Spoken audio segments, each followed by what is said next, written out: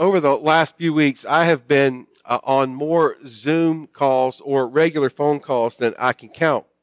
I've been able to connect with fellow church members, with friends, with family and colleagues. And although the subjects have been wide-ranging in their discussion, there has been one constant theme, and that is that this is a very hard time.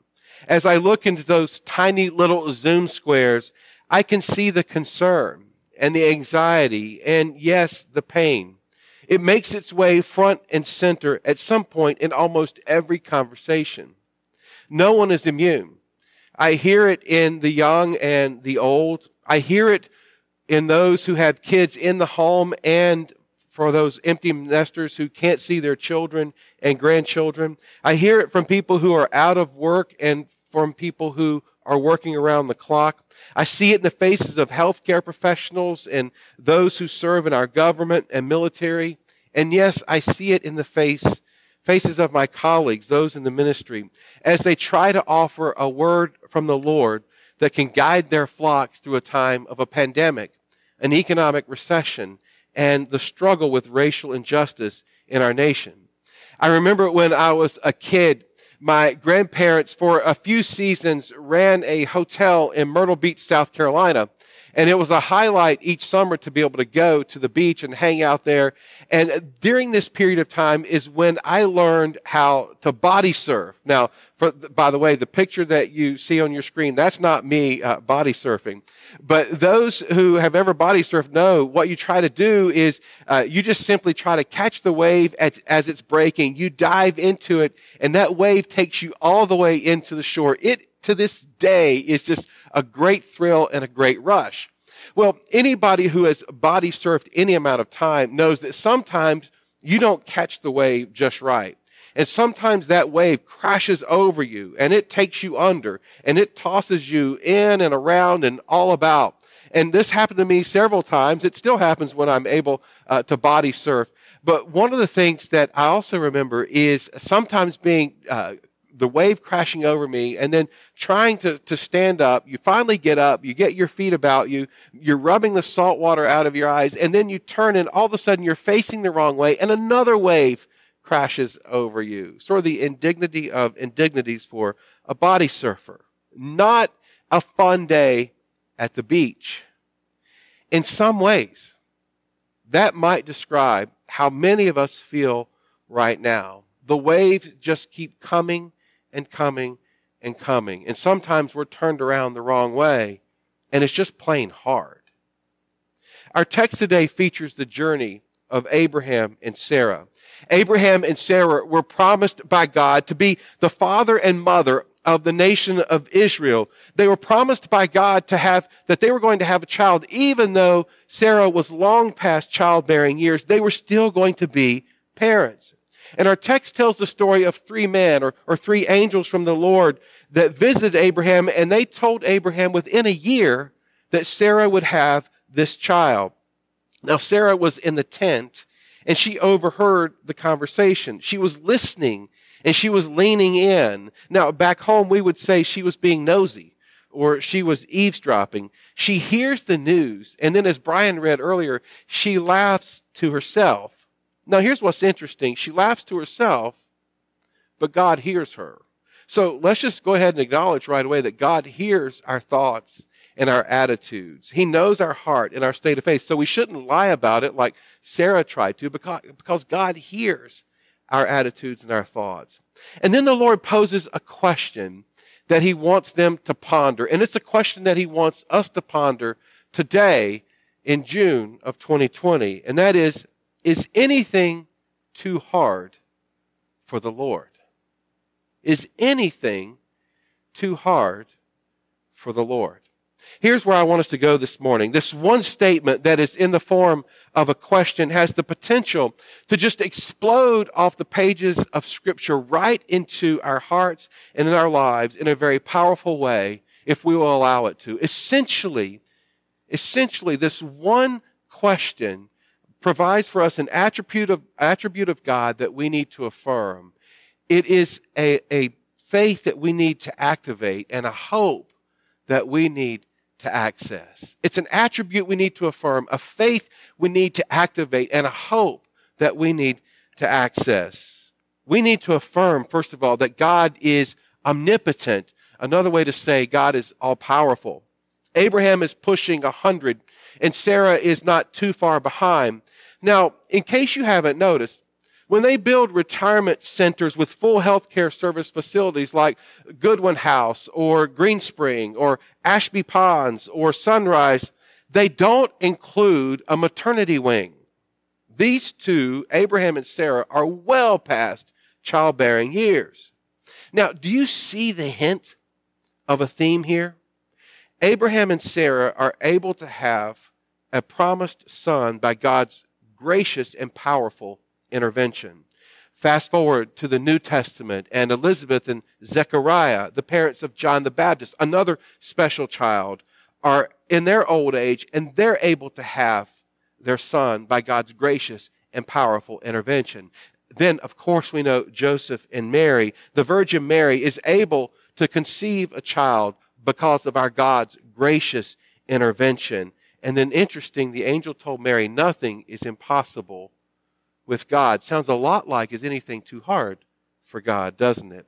Now, to be sure, John the Baptist and Isaac were conceived the biological way. Jesus was conceived in a miraculous way. But both attest to the gracious power of God. In giving Abraham and Sarah a child, God worked and brought forth new life after all hope had been lost. You could even say when all the possibilities and dreams had long since died. This trifecta of a pandemic, economic recession, and the reality of systemic racial injustice can easily make one feel a deep sense of loss and hopes dashed. The pandemic has taken the lives of loved ones. It has altered life in a significant way, and some wonder if we will ever get back to any sense of regular life anymore. Jobs have been lost that may never come back in some sectors of the economy, and our economy has been altered in such a way that some say will take years to recover. And oh my, our brothers and sisters of color will tell you that they have been living with the reality of systemic racial injustice for centuries. Seeing the knee on George Floyd's neck raises the ongoing question, can there ever be hope for justice? The cries of protesters in the streets are not just cries of anger, they're cries of frustration and questioning, will there ever be hope? Will the powers that be hear the powerful pleas for justice? As Christians, we see all these challenges and we see this pain, and we affirm that we believe that God can bring new life and new hope. We come and affirm that aspect of our faith that says God as Father reigns with providential care over His universe, His creatures, and the flow of the stream of human history according to the purposes of His grace. He is all-powerful, all-loving, and all-wise. We affirm this attribute of God. Yet. There's always a yet, isn't there? I believe that everything I just said about the power of God, I believe that some in our community, maybe even some in our own networks, would say, you're just preaching to the choir. Of course we know God is all-powerful. But as Christians, we need to realize that there are those who would ask a very basic question about the power of God at a time like this. And it goes something like this. They would ask Christians, if your God is all-powerful, and if your God is all good, why is there evil and suffering in the world? If God is all-powerful and good, why suffering from COVID-19? Why racial injustice? Why poverty? Why the existence of evil people in our world who wreak havoc on others? This person would continue to press you and to propose either your God is all-powerful and not all good, thus allowing evil, or your God is all good, but not all powerful, thus not able to stop evil. How do we respond as God's reps in the world to a question such as this? And trust me, there are people you know that have that question. The most powerful response, in my view, is that when God gave us free will, the moral agency, and the freedom to choose good or to choose evil, God gave us a gift of infinite value and the highest good. It is only because of our free will that we can actually choose to be in a loving relationship with God. It is only because of free will that lets us choose love and to choose to do that which is good. But with our free will, God also created us of bringing sin and suffering into this world. And for God to stop evil from happening, God would have to stop the possibility of free will and the possibility of us choosing love and choosing that which is good. So you say, okay, I get that. I get that is how we have moral evil, but what about natural disasters and disease like COVID-19? Let me tell you, when sin entered the world, all creation suffered, and creation continues to suffer and to groan until the redemption and restoration of all things. You might be saying, Pastor Phil, we have traveled a long way from Sarah eavesdropping in the tent that day. In some ways, maybe we have. But in other ways, we haven't. Sarah laughed because she struggled to believe in that moment in the power of God. People throughout the ages have seen the problem of dashed dreams, unfulfilled hopes, horrible injustice, and have cried out, God, can you do something? They have seen these things and they've heard of God's gracious intervention, and they've laughed to themselves with the question, God, why don't you act? The Christian's response and affirmation is our all-powerful God, who brings new life and new hope into being, is at work in this world, is at work rescuing, redeeming, and restoring this old world of which we have had a tendency to make a mess, which brings us to a faith that we need to activate. It is one thing to affirm that nothing is too hard for God, that God can take the mess and the pain and the struggle that we are living through right now and bring in new life. It is one thing to affirm it intellectually. It is another thing to step out in faith and activate this belief in your daily life. Old Testament scholar John Walton offers this take on faith, my paraphrase. Often we live like salvation and going to heaven is the purpose or the reason for our faith. But it is not. Salvation is given to us by grace, but we live by faith. Salvation is a benefit of faith, but it is God that is the reason for our faith. Walton goes on to ask, when will we realize how less important heaven is than God? Let me say that again. When will we realize how less important heaven is than God? How can we possibly feel good about gaining heaven if in the process we have not given ourselves to God in faith? Abraham was a man who activated his faith. God called him to leave everything familiar, his father's household, and to go to the land that God would show him. And he did. He stepped out and he trusted God. Was he perfect? No, but he kept trusting and he kept living by faith. And you know what his nickname was? Friend of God. You see, Abraham was not in it for the heavenly rewards. Oh, those are nice. He was in it for the relationship, the closeness, and the friendship of God. Just like Abraham was called to leave all that was familiar and trust God, we too have been called. We have been summoned and, dare I say, yanked by God into a journey, and we don't really know what the next day holds. And the territory is certainly unfamiliar. The only thing that we can cling to is the presence and the faithfulness of God. But each day, each hour, each minute that we choose to walk in faith, trusting God to work, trusting God to deliver and to come through, trusting His mercy, trusting His love, trusting His friendship, trusting His sometimes crazy plans. Okay, let's call it mysterious plans. We grow closer to Him. He reveals more and more of Himself to us. And get this, He reveals more and more of ourselves to us. When we trust God, when we become friends with God, we know God and we know ourselves better.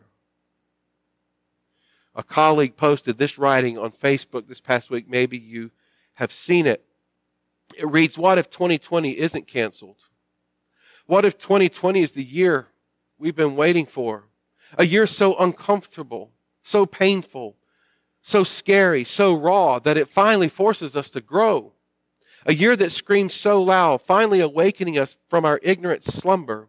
A year we finally accept the need for change, declare change, work for change, become the change. A year we finally band together instead of pushing each other further apart. 2020 isn't canceled, but rather it's the most important year of them all. What if God works in your life in 2020 to remind you of that which is most important?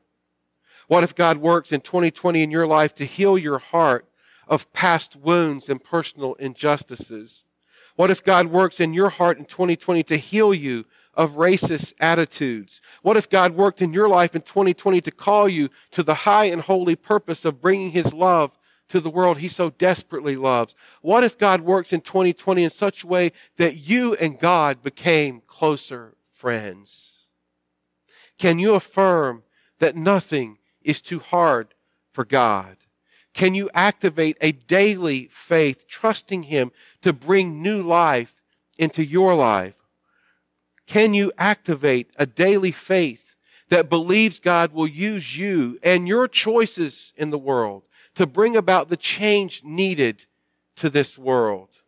You see, if we go back to that great philosophical question about the existence of evil and suffering and the goodness and power of God, yes, evil and suffering exist because God gave us freedom. And with this freedom, God gave all of us who would call on the name of Jesus the power of the Holy Spirit at work in each of us. God is not without power in this world. God will use us as His agents. God will use us as His power at work in the world to bring about justice, to bring about mercy, and to bring about compassion. And He'll not only use us to display His power, He will work supernaturally. I was asked by someone this past week, when it comes to matters of racial injustice, do I think we are at the point of a revolution? And my response is, I hope so, but I'm not sure. And I believe this issue is screaming for the church in this country to not be a part of the problem any longer, but to be a part of the solution. The scourge of racial injustice will not be solved by statutes and statues. Don't get me wrong. Removing painful symbols and making new laws can be a really good thing. But the problem lies in the human heart. And we need a spirit of revival and repentance to sweep this country. And it must start in the church. And as a son of the South, dare I say, wouldn't it be something if it started with churches in the South? For far too long, many churches have gathered throughout the South and praised Jesus on Sunday, only to live out their prejudiced practices all throughout the week. Do you believe that God can use the church in the South, some in the very cradle of the Confederacy in this country, to bring about healing and hope? Would that one make you stand on the edge of the tent and laugh like Sarah did? I believe this can happen, and it must start in each heart.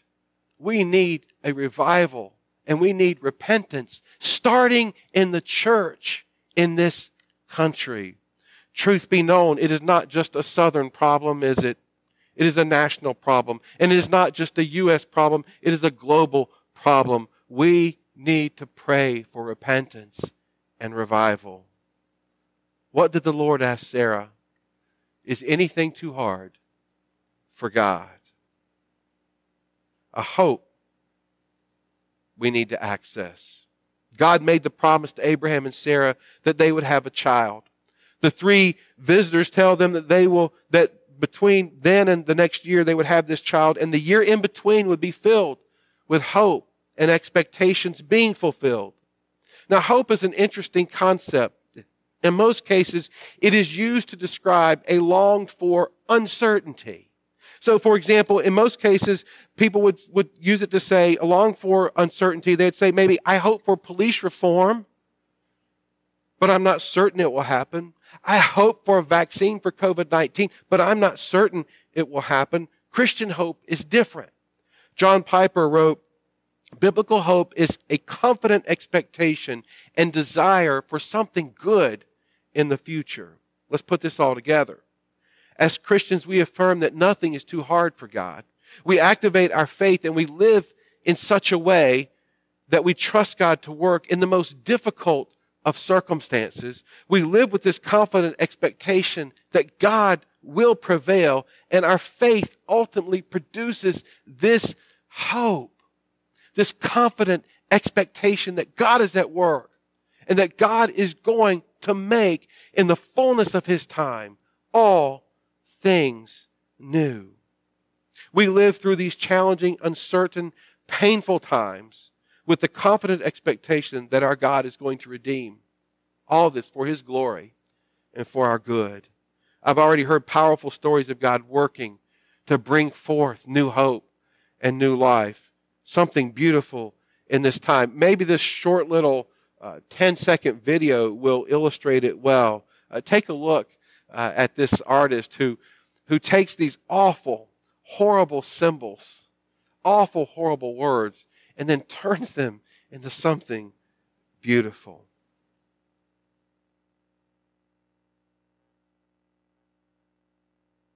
Abraham and Sarah, is their hope came to fruition when Isaac was born. That's why we read that passage from Genesis 21. The nation of Israel, from which we ultimately received our Savior and Redeemer, was launched. The nation of Israel was launched, from which we received Jesus. And our world has never been the same since. From that moment of laughter, leaning and listening in the tent to now, God has been at work.